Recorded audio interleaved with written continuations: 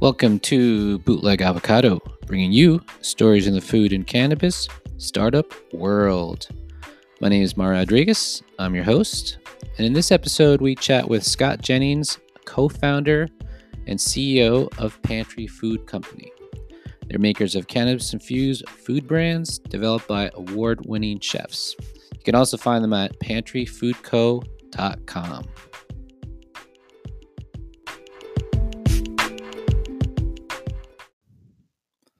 Scott, thanks for being on the show today. So let's start with the 30-second pitch of Pantry Food Co. Yeah, and I appreciate you taking the time before you hit the road here. I guess the 30-second pitch was just that me and my partners desired something healthier, a healthier alternative than what was currently on the shelves. And we wanted to marry the idea of healthy, the benefits of healthy cannabis with the health benefits of food and see what we can come up with. Gotcha.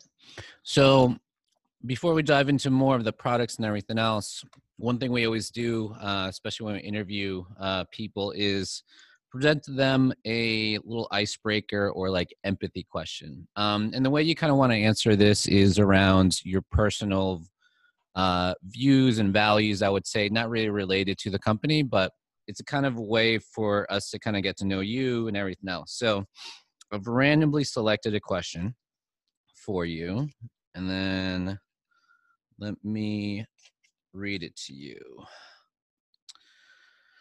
Okay. So what role can silence play in a conversation? Oh, fantastic question. Silence can play, probably one of the best roles in a conversation because you're not repeating what you already know, and you can actually listen and learn and advance your overall knowledge base of a category.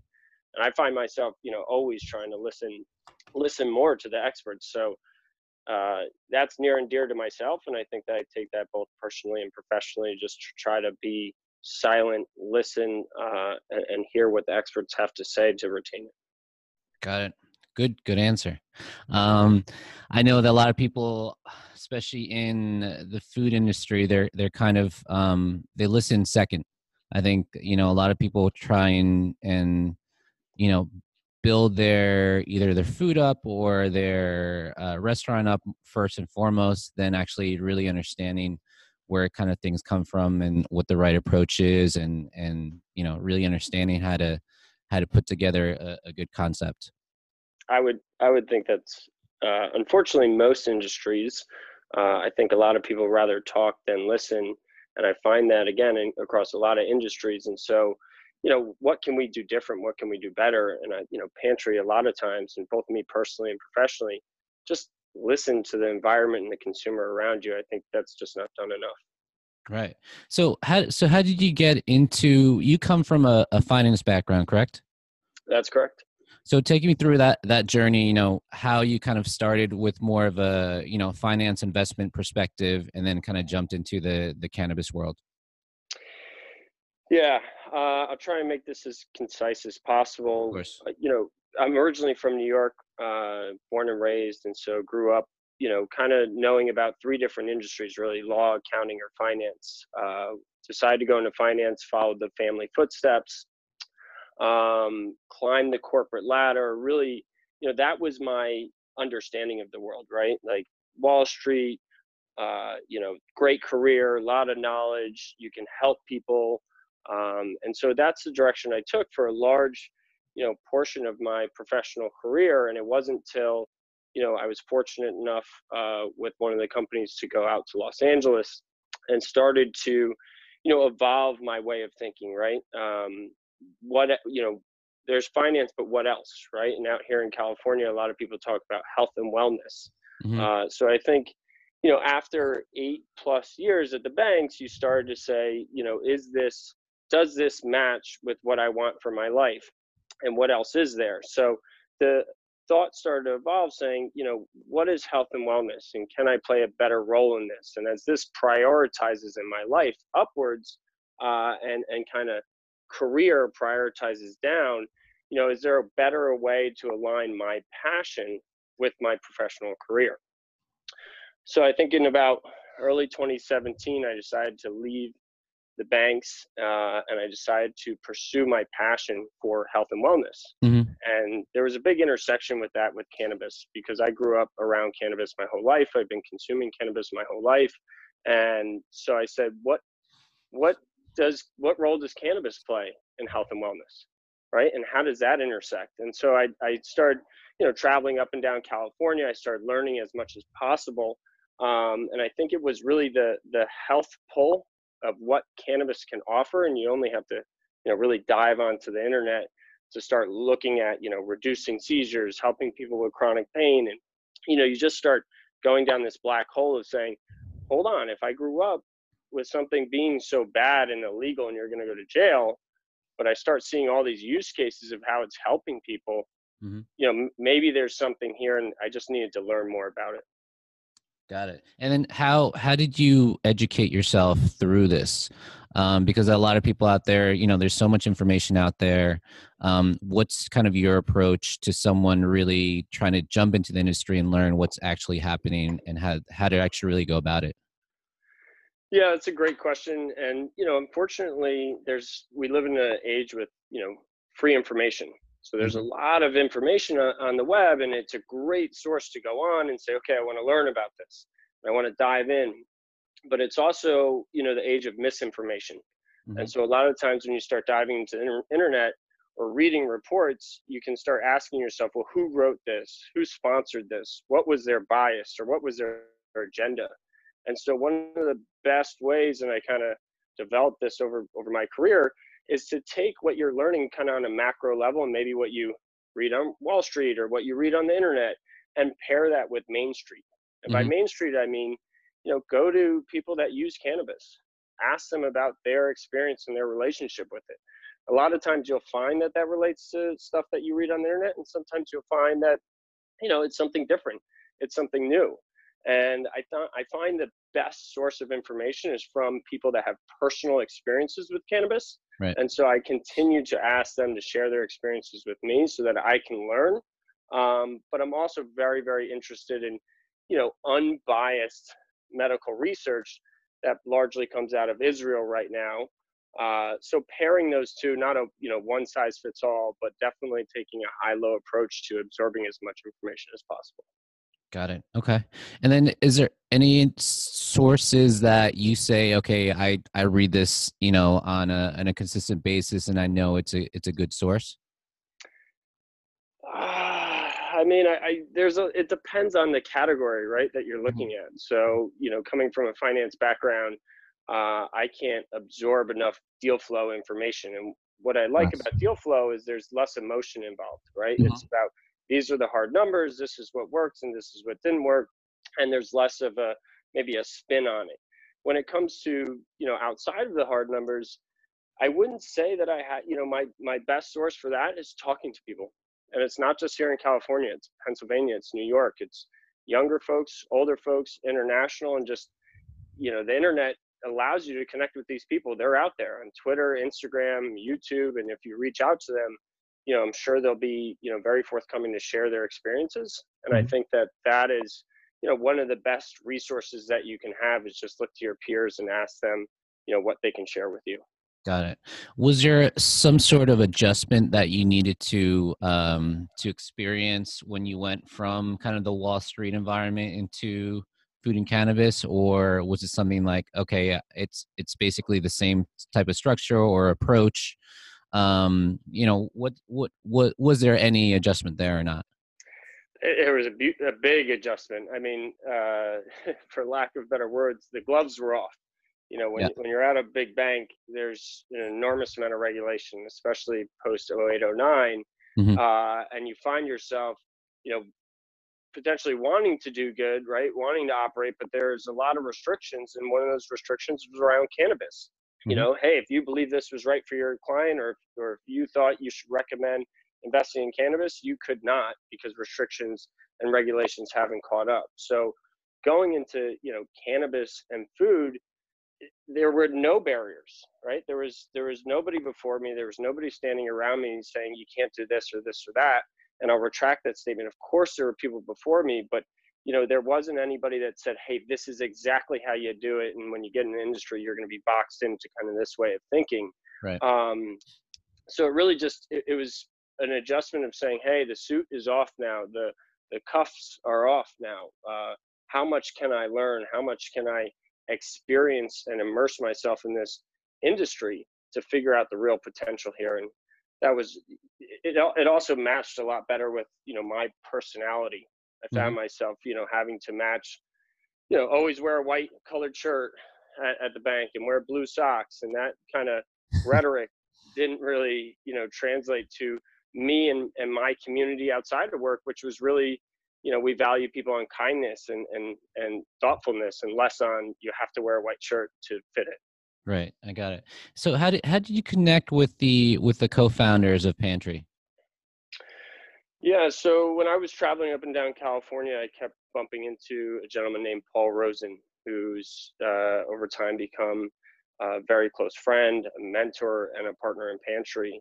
Mm-hmm. And when I connected with Paul, we just kept bumping into each other, and people around us were kept saying, "Hey, you guys should talk more. You guys should really, think about doing something together." Paul had, just started Title Royalty, which was a publicly traded investment company, invest in Canada, investing in the US, right? Mm-hmm. So Paul had done very well for himself in Canada. And he said, now's the time to focus on the US. And this was right around the time, a little after I had left the bank. And we said, wow, I said, what, you're going to go invest in the space in the US? I said, that's exactly what I'm looking to do. Right. Uh, and linking up with Paul gave me a tremendous opportunity to really travel around the United States and meet with so many different operators, manufacturers, light producers, distribution companies, and really digest the company. But it also, in a weird way, helped me understand that while you're investing in the space, you're kind of, very 30,000-foot view, right? Mm-hmm. And so speaking with Paul, in more depth, he and I are also, big plant advocates, right? We Right. love cannabis, not just for the recreational, use that it has, but for the medicinal benefits that it offers people. And so we said, is there a way to be closer to the community? Is there a way to be closer to the plant to drive better products, right? Because if he and I are walking around and we want to go consume a product, we weren't happy with the options, right? It was like sugar bombs this, or you can have joints and potentially do some damage to your lungs. So Paul and I connected in, what was it, maybe 2016, maybe before then. Okay. And our relationship just continued to grow and bud from there, and I'm so glad to call him a dear friend and partner in Pantry. Yeah, he's a well-known name out there. It's definitely good to kind of see the circles in which he's kind of created and the products, and teams like what exists in Pantry is amazing. You guys are kind of the innovators in the cannabis food space, and that's what kind of drew me to reach out to y'all, like, more than anything. So what's it like to be in the driver's seat of a company like this? On one hand, it's amazing Yeah. because you can share a passion and you can drive that passion every day. And that's, near and dear to my heart. I mean, health and wellness, food, that passion to get up and really try to execute that every day, Hmm. is very high on my list. So there's so much enjoyment I get out of getting up and saying, I'm not trying to sell a asset allocation anymore. I want to, innovate and create, healthy food products that are infused with cannabis, learn as much as I can about it, and offer this to consumers with the hopes of improving their quality of life. On the other hand, this industry is far from smooth. It's very, very, very choppy. It's got a lot of pit holes in it. People could be one of them. Regulations another one. Um, this dynamic of all these different people coming from different walks of life and trying to merge together. I mean, there's really no consistency on professional backgrounds, right? Hmm. Everybody comes from these different industries. So, that can be looked at as, daunting and scary, but that Right. can also be looked at as, this is a problem that needs to be solved. How should we solve it? How can we accelerate through it? Hmm. And that's the kind of culture, Paul and I try to embody in the company. Can we be better on Friday than we were on Monday? And Right. if we can do that week over week, we'll know that we're moving in the right direction. Okay. Do you think that there's some sort of proper structure to kind of launch a brand or a product like this? Is there, obviously there's no game plan. There's, things change. Obviously you can try and come out the gate with one marketing perspective or marketing approach, but obviously it changes as regulatory changes and everything else. But what are the foundations or the pillars that you need to really establish before actually launching something like this? Yeah, fantastic. Passion. You have to align the right people around the right passion. If Mm, people are coming together just based on an opportunity, oh, we can take advantage of this, but it's not really my passion, right. that will come out over time. It has to be a very organic, true passion that you want to win in this subsector that you're kind of working in. Right. And the back end of that, it's the highest quality people. A lot is going to change over the time of the company, but it's those people that you're there with that are going to make those challenges harder or easier to establish. And kind of like earlier in the conversation here, when we correlated, in the food space, how people talk more and listen less, and I would say the same in the cannabis space. Hmm. um, you know you have a lot of people, whether it's in food or in finance or in cannabis, that don't realize how important the people you have around you are to the success of the business. And that's why you'll hear me time and time again, Paul and I will say we love each other, right? Because we're you just have to be that way, right? If you Yeah. want to have that culture, and with that foundation, I find that we can solve any problem that comes our way. Mhm. And what were kind of the biggest obstacles, let's say the first 90 days and the last like 2 years? What were the two biggest obstacles you guys had to really endure and kind of go through as a team? Yeah, I'd say, speaking specifically about Pantry, the first 90 days was very heavy regulation. Trying to make sure that your packaging is up to code, and not only up to code, making sure that it's in line with potentially future regulation that's going to come down, right? Mhm. So it's really establishing a strong framework to say, okay, when we have a product, can we take it through this regulatory supply chain and bring it to market? So that was really the early part. Say, hey, how does this work? How do you get through all these hoops, and how do you comply with all this regulation, and then really dosing, right? Like we Mhm. had to work, very hand in glove with chefs and the lab, and we weren't afraid to do numerous times of R&D to say, hey, we want to microdose products. We really don't believe in these, not that we don't believe in it. You can go out and get recreationally high, and sure, people that have ailments may need, high dosage of cannabis, but we wanted to be, very lightly infused. Mhm. And so people said, don't do that. You can't dose that low. It's very hard. And so we said, okay, well, you don't know until you don't try. Right. And so we started trying it, and we started hitting, 2.5 milligrams or 5 milligrams. And so, that early working of just the regulatory body, also with the dosage question, also paired with, what ingredients to use, were some of the early, headwinds or troubles that we dealt with. Yeah. um, and then most recently, I think it has to do with, you know finding and acquiring the right customer. Mhm. I'd say that there's a lot of consumers out there that desire a wide variety of different things. Um, and I'd say that, here in California, the large majority of consumers don't even go to dispensaries, right? So it's crazy if you're creating a product for, newer consumers who are, might appreciate lower dose, but the current consumer at the dispensary is very high dose driven. You kind of have to deal with that dynamic and how your brand's going to play a role in both the current consumer, as well as try to uh, prepare yourself for future consumers that want to come into the market. So that's the biggest question these days. It's really customer acquisition, and how do we engage and build loyalty with our consumers, and raise awareness of what we're trying to do, while also create a feedback loop for them to share input to help guide the company as well. Right. I mean, that's interesting. You guys already know that customer is going to change through over time. It sounds like your goal is obviously to get that mainstream consumer that really, isn't there to just get high and take a bite into an edible and get high. They kind of really want to experience, the quality of the product. They want to experience a nice balance of it as well.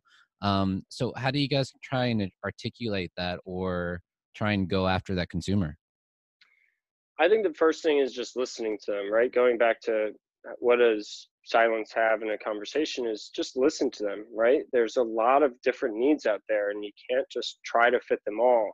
And so we're trying to establish a very strong feedback loop with, why do you consume cannabis? What experience are you looking for? What ailment are you looking to solve? And it kind of, in a way, it all wraps up into this improvement of their quality of life, right? Mhm. Whether you help them sleep, whether you help their migraines, whether you help them just enjoy unwinding on a Thursday night instead of, going to alcohol. These are all different ways to improve somebody's quality of life.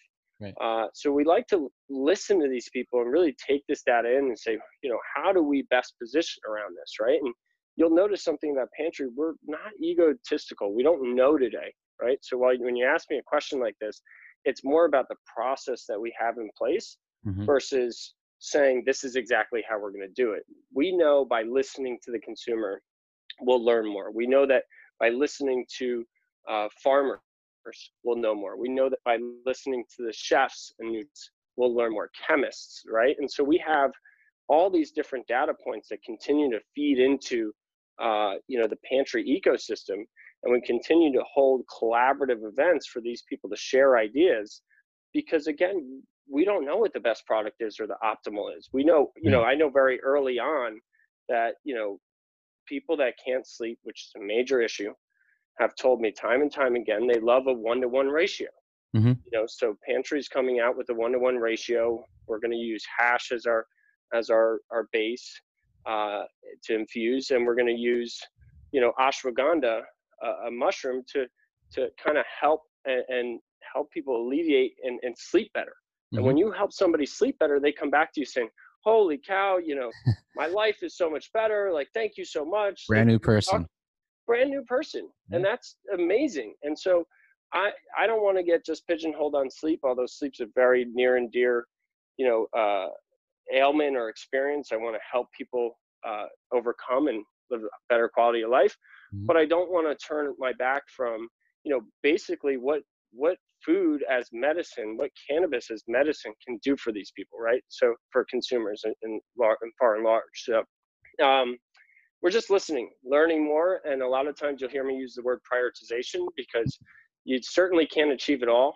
Mm-hmm. And you have to match, vision and desire from the market Right. with execution to be able to move the ball down the field. Right. And it's always a moving target. So it changes, I'm sure, every day, given what's happening and everything else. So, Absolutely. So let's take a quick little break. When we come back, let's talk about people, as far as who you guys invest in as a company. Where do you guys really find talent? And also, what's in store? What are the plans for Pantry Food Company in this coming up year? Sure. Sounds good.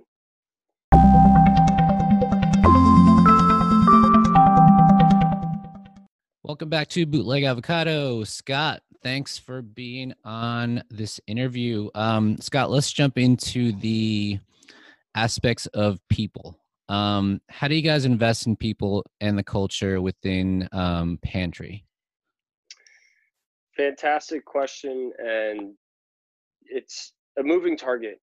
One of the most age-old questions that I struggle with is how do you do that, right? It's a great question, right? And what's the best way to do that? I find one of the biggest values at the core of any relationship is communication. Mm-hmm. And a lot of times we'll try to rush communication by, somebody saying they have an MBA, or rush communication, say, hey, I have this experience over here, so I'd be great for you. Yeah. One of the best ways that we can, invest in our team or in the future team is really spending time to dialogue with them on a deeper level, to find out what their passions are, and to see if their passions align with the passions of Pantry. And if it does, in what structure, Mm-hmm. right? So you'll hear me, talk internally to the team and say, hey, look, we're a young company. Everybody's got to wear a lot of different hats. But ultimately, my goal is not to say, hey, we have this box, can you fit in it? Ultimately, my goal is to say, what is your passion, and can we help you grow into that role, to and have that be part of Pantry, right? Yeah. And if it's not part of Pantry, that's okay too. I think the goal is to make sure that people are comfortable and in the right path that aligns with their passion and desire in life, and trying to alter that in any way, I find that to be a shortcoming on development of humans and teams and culture. So a lot of times there's not a perfect answer. Mm-hmm. It's largely around communication, and we don't take big credentials as a sign that says, hey, you're perfect here. It's more about, what do you do for your health and wellness? Do you meditate? Do you desire to help people? What is the ethos that makes you? And if you share, if we overlap on a lot of that, Mm-hmm. I would say that that's somebody that I'd not only want to come to my Christmas party, that I'd work with, and that I bring the times. Because if you're on a passion to improve quality of life and tough times come, well, you kind of know that's going to happen. You can call those people and you can jive about it. If somebody was just there for the bonus or the big payday, or cannabis is a green rush, a lot of times you'll end up hiring the wrong people. And this is all asterisked with, you're going to kiss a lot of frogs. There's going to be a lot of people that will come in and say, you'll jive with, and they'll be the best. And then sometimes it's not the case. And so me and the circles, even outside of Pantry, we're always interested in, how do you find the right people to build the culture? Every person you hire or bring into your life is either going to add value or take value away. And so you need to be very thoughtful about how you do that. And there's not a one size fits all answer on that, but through conversation and diving deeper, you can really start to understand if that fit might be there. Right. So from your perspective on the finance side, how would you go about evaluating some of these other companies that are out there? What are like red flags? What are things that you really want to read into a little bit more to really understand what's kind of behind that curtain? What I say, one of the best things, again, if you take Wall Street research and take Main Street research, one of the best things about Main Street research, and this ties into the Warren Buffetts of the world, which is like, if Warren drinks a can of Coke every day, he loves it, he knows it, right? Right.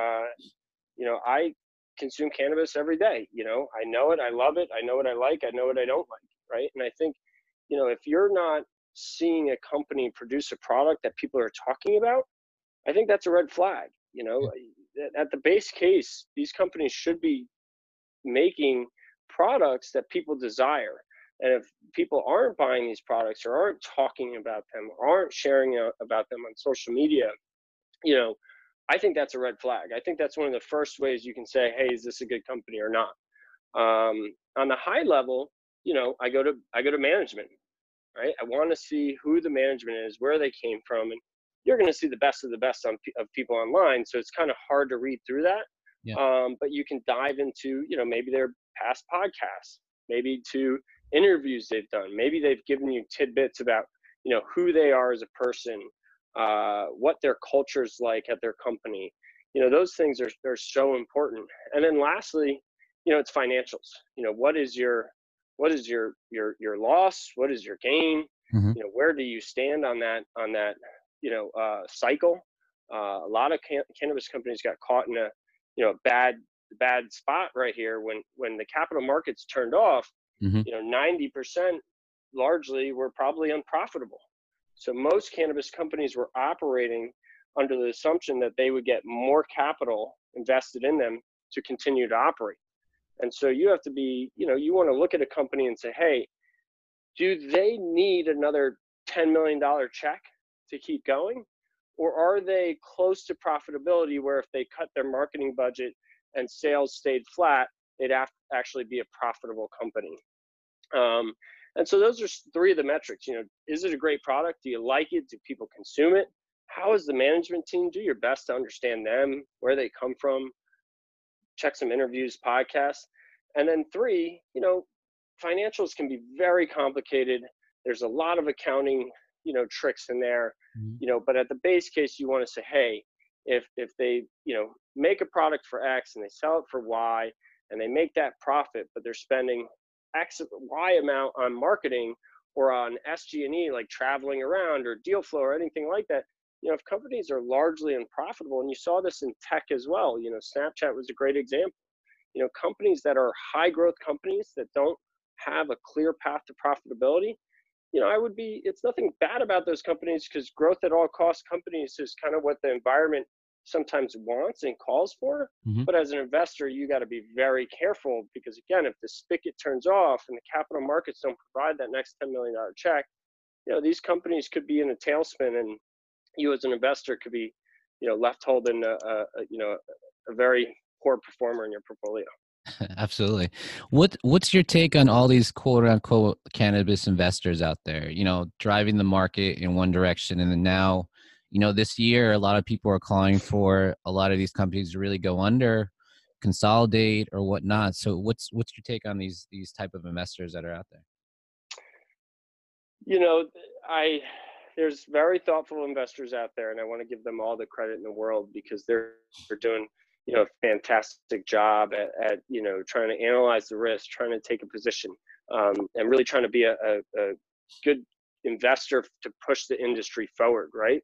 There's this huge noise in the space that's like, hey, I'm an investor, but I've never invested in the space before, and you should listen to me, and this is what's going on. And trying to cut through that noise is really important, and that's probably 90% of it. But if you watch some of the better investors in the space, Merida Capital out of New York being one of them, they'll put out newsletters that make sense, that you can follow and understand it. And they may not give you the cutting edge advice you want to say, hey, I'm trying to invest in the space. But the truth is, nobody knows yet. And so all these yahoos that are saying, I know this and I know that and this is this, be very careful to listening to any of them. I mean, it's really unfortunate. Again, it goes back to internet's free information, which is fantastic. We can learn so much, but it's also, very muddied with misinformation. Mm-hmm. And so the investors that are in the space, I try to, back into companies you like. Trulieve is a great company that I like. It's in Florida. It's one of the most profitable, if not the most profitable company in cannabis. It's led by a women CEO. I've followed that company, and the fact that they've been profitable is something that I've, out of my own interests, have derived that says, hey, that's probably a good company for others to follow and look at. But if I go online and I read these articles from any of these publications, it seems like, and this is very unfortunate, it seems like just an eyeball grab. Like, how many eyeballs can I grab? And does that, if I grab more eyeballs and more attention, can I then slip an ad in there and make it worth, the company that wants to run an ad, them paying me a fee? And so you have to be careful of this, of that kind of scenario that's out there, and you got to really dive into the weeds. And I would just say, take one company like Trulieve, really dive deep into it. They call their patients True Leavers, which is great. That's a great culture thing out there. Yeah. Uh-huh. They also do delivery. You also have to, you have to be thoughtful. If you're a younger investor and you say, okay, well, I get 90% of my stuff delivered, and these companies aren't doing delivery, well, is that a problem, right? Like, our consumers going to want to go to brick and mortar. And so while certain companies and certain investors will say, hey, they opened their 15th shop, what does that mean on the longevity of a trend cycle if consumers are more likely, to purchase online than in retail? And what does that mean, right? That goes back to drinking a can of Coke, right? Mm-hmm. I do delivery a lot, right? So I know delivery. I know delivery's big. So what does that mean for retail in the future? And trying to understand that, I think, is important. So let's talk about the product line for Pantry. So for people to kind of really understand, if they're not familiar with the brand, um, where has the company first started? What products did they first launch into now, and how has that really changed or adapted throughout the time? Yeah, so when we looked at the market, there was definitely where we wanted to go, and then there was where the current consumer was. Hmm. Um, One out of every two consumers that buy edibles in California are buying, jellies or buying gummies. That was a really tough, you know, internal discussion for Pantry because we said we don't necessarily want to be a gummy company, right? We like that doesn't align with our health and wellness view. Um, but we understand consumers want it today. So should we produce it and try to produce it in a healthier manner to give consumers that want that at least a better alternative? And so we decided to make a pat of fruit, which is a French dish. Yep. It's fruit puree and pectin, and we thought that was a better alternative than people that are using gelatin or people that are using a lot of chemicals. And so we came out with a pat of fruit. Um, that was to really engage the market for the current consumer. And on the far right, kind of where we want to go, we made a keto bite, right? And the keto bite only had three ingredients in it, the fourth one being cannabis. There were ingredients you could read and understand, and it passes what I call the California test, which is when consumers come in, they don't really look at the brand anymore. They turn it around, they look at the ingredients, and say, okay, do these ingredients match what I know with my nutritional knowledge that are okay for my body to have? And then they would purchase, right? So and in the middle, we came out with three signature bonbons, right? These were high end. These were supposed to be giftable. This was also our call to say, hey, if somebody wanted to do weddings or fine dining, we can come in and integrate into those spaces. And that was, built off of a tiramisu, a John Duya, and a Frankie's olive oil ganache. Mm-hmm. And those bonbons, when you look at the market wants jellies more, and they probably want, they're telling me they want keto bites more. But if you talk to, catering or wedding or something just more elegant, they're looking for that next wave. And the bonbons could be that, but they're just one version, right? And so everything that we've started with today is, you know, where we started today. Where we're going to go in the future is really, sometimes a better question. And so the next SKU we released after this was, an infused olive oil. It was very, a lot of chefs had told us, hey, if you made an infused olive oil with high quality olive oil, a THC CBD 1-to-1, that can live on in a lot of our kitchens, right? And so when you look at a lot of edibles, they are final product packaged, right? Meant to be consumed on the spot. Olive oil is something you can take at home and really, one of the first products you put in your pantry and say, hey, I'm going to use this. I'm going to use it on my chicken, my pasta, my salad dressing, or even just straight on a salad. And so the olive oil was a great addition to, go into that space. But where we're going in the future, we're leaning more into nootropics, into botanicals. I wouldn't say that we have a very concrete roadmap. We just know that, what are we hearing from consumers? They want to sleep better. They've got pain. Okay, what are botanicals or ways that we can use cannabis with food to try to help people have these experiences or help their ailments. Also, when you go and you eat and you dine, you're not trying to solve pain or sleep. You're actually trying to stay awake and Mm-hmm. enjoy yourself, right? So what terpenes, what added botanicals could we put in that to give you a light elevation? So you're sitting there, you're having your dinner, and you say, well, I'm not high, but I certainly feel better. And so, what products fit in those categories is something that we are reviewing all the time. And I think just the next iteration that we're going to go after is really a night bite keto bite, right? And that's our way of saying, hey, we came out with these initial products. The consumers have told us they love the jellies, they love the keto bites. The bonbons sell in line with the broader chocolate market, but one of the things that consumers want is they want to go in there and identify per their ailment. right? It's just easier for a consumer. There's so much packaging nightmare in there that you can't read it and you're trying to understand. So if you say, hey, this is for sleep time, this is your night bite, this is, to help you get a good night's sleep, that is our next pivot to lean into and say, hey, we're going to address this for you. We know this is a problem. And Mario, just to share, that's a very personal thing with me. Cannabis has helped me sleep for 15 some odd years. And again, it goes back to when you help somebody with sleep, they come back to you and they talk to you like as if you were a doctor. And we're trying to do good, but we're far from doctors. Right. And so I think leaning into this, night aid, while also bringing that to consumers and gaining the feedback, I'm very excited about that. Right. But that's perspective is exactly right. So like when you go to a restaurant and like, the chef is back there cooking, he's a well-known chef and he's cooked for you in the past, like you rely on that person to cook for you another great meal. It's, Absolutely.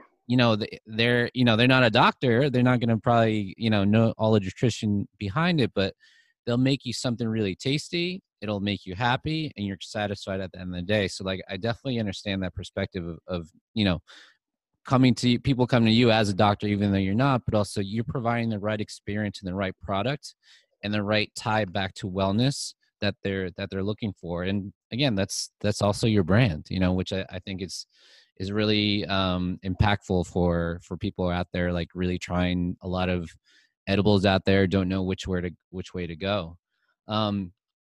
So for the most part, let's jump into some like quicker questions because I want to kind of tie this all together. So given the changing landscape of where food and cannabis is right now, what are kind of your bold predictions for this year and next year? And also, where do you think the East Coast impact is going to be? Bold predictions. I see healthy alternatives exploding in the cannabis space. I just think there's too many conscious consumers, at least here in California, in largely West Coast, and definitely increasing more broadly in every market. Consumers just demand better ingredients. Yeah. Everywhere they go, and that's just in regular food. That's in cannabis, and so I think you're already seeing it. You're seeing more people come onto the scene that are trying to do, not pair cannabis wellness with bad ingredients. They're really trying to do something better for that overall experience. So I think health and wellness products will explode. And as far as New York, I think New York's going to be more on a macro basis. The fact that New York gets involved and New Jersey and Connecticut and the whole tri-state over there to kind of capitulate, I think of that as the linchpin to potentially federal legalization. Now, I don't see, just because New York's saying, hey, we're going to legalize in 2020, that's not really going to have an impact, until the industry comes online, until the facilities get built, until the supply chain's built out. And I know they have a medical program, but how will that medical program interact with the recreational program that's going to come online? So New York's definitely more of a headline that we want, that personally, and this is arguable in the industry, personally, I want to see. I'm from New York. I want it to go rec. There's too many people in New York that say, hey, Scott, when I came out to visit you, you helped me sleep. I went back and now I'm stuck in this culture where I don't have access to cannabis when I want it. And that's wrong. In my opinion, you're prohibiting people from enhancing the quality of their life in a non-addictive, non-hurtful way to their body. And so I look forward to that being available to that market. But specifically in California, again, I think the major prediction is that health and wellness products are really going to, come online and explode as the Gen 1 products kind of, have reached the end of their timeline and Gen 2 is here. What about on a global scale? Any countries that you're really bullish on, really excited to get involved or even start distributing in? Good question. I mean, it goes back to people, and honestly, people are very difficult. And even if you look at governments, even more difficult. Yeah. California has raised taxes this year, right? Which nobody in their right mind would have said, why would you do that? So when I look at other countries, I'm very excited for the people within those countries to get access. But as far as clarity on which programs are well and established and are going to make it, you know, easy to operate. I don't have an answer on that. If I were to just go back instead of going international, and I really just go to our northern partners, Hmm. I think Canada has a really good opportunity here to maybe lead on the science side, next to Israel, right? And Yeah, yeah. so I look forward to Canada getting out of this. It's all about how many plants you can grow and the size of your farm, and really saying, okay, well, now what's next, right? Because there's so many cannabinoids and benefits for the cannabis plant. We can't just stop with how big how large is the size of your grow, right? Like, Yeah. there's just too many ways to dive into this and chop it up for the consumer benefits and different interests. So, yeah. Okay. So let's discuss. So, what are you guys right now looking for? So, let's say someone's listening to this podcast or this interview.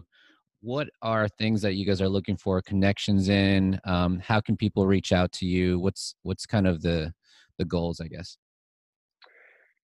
The goals, I was joking about this. The goal is that Pantry is a big welcome sign on it, right? And Yeah. so if you don't have ego, you are interested, you want to learn, you want to connect, you want to explore, we have a welcome sign to that, right? And Mhm. speaking more specifically, it's anywhere from, I love, Johnson and Wales, culinary school getting involved. I love USC out here getting involved. But on a high end, I love CPG that's starting to look at the space, right? And I think the only way to sort through all the mess is to increase the amount of conversation between these groups. And it's really not limited. Like, I kid you not, farmers, I want them to come in and speak with the chefs, right? But you have to have a chemist there, and then to have students that are there from university, and to have, maybe a big CPG company come in. The amount of information and collaboration between those groups is so immense that we could create and probably do anything in this industry, but it Right. won't happen until we start bringing more of those people together. So I would just say, if you don't have an ego, if you want to learn, Pantry is really a platform to try to bring people together to really exploit the food and cannabis together and what those benefits are. Right. I think there's definitely a shift in the higher education, colleges and universities like Yale. I'm a Babson alum. I know there's a cannabis group as well that launched, I think, last year. I think that those type of pioneering type of groups within like high education is key, especially in these cities, and how else we can kind of tie food, cannabis, education, and advocacy behind all that. And, Go and ahead. when you think about the minimal research that's been done, how excited can we get about those universities getting involved? Yeah. I mean, because the research, we're out here trying to execute as businesses, and we have shareholders, and you have certain, agendas that you have to hit as a company that you hope align with your passions, and you can balance those. But, school is really just, their research, demographic to kind of go out and push this ball forward. So I get very excited about them getting involved and seeing what they can develop, and then what they develop, hopefully partner with that and take that to the real market. It's a real benefit here. Great. So, Scott, we're very excited to have you at Bootleg Avocado Presents on February 27th. Is there an email or the right way to kind of reach out to you? If you shoot an email to chef at Pantry Food Co., Okay. someone on my team will definitely pick that up. And if you address it to me, I'll as well pick it up. And we look forward to hearing from people that are interested in the space and seeing if we can't, increase the dialogue and collaborate. All right. Well, Scott, thanks for the time today. See you in about a month exactly today. And then we'll see who else we can meet and who else we can connect you with as well. Thanks, Mario. All right. Safe travels, bud. Have a great afternoon. Take care. You too. Cheers.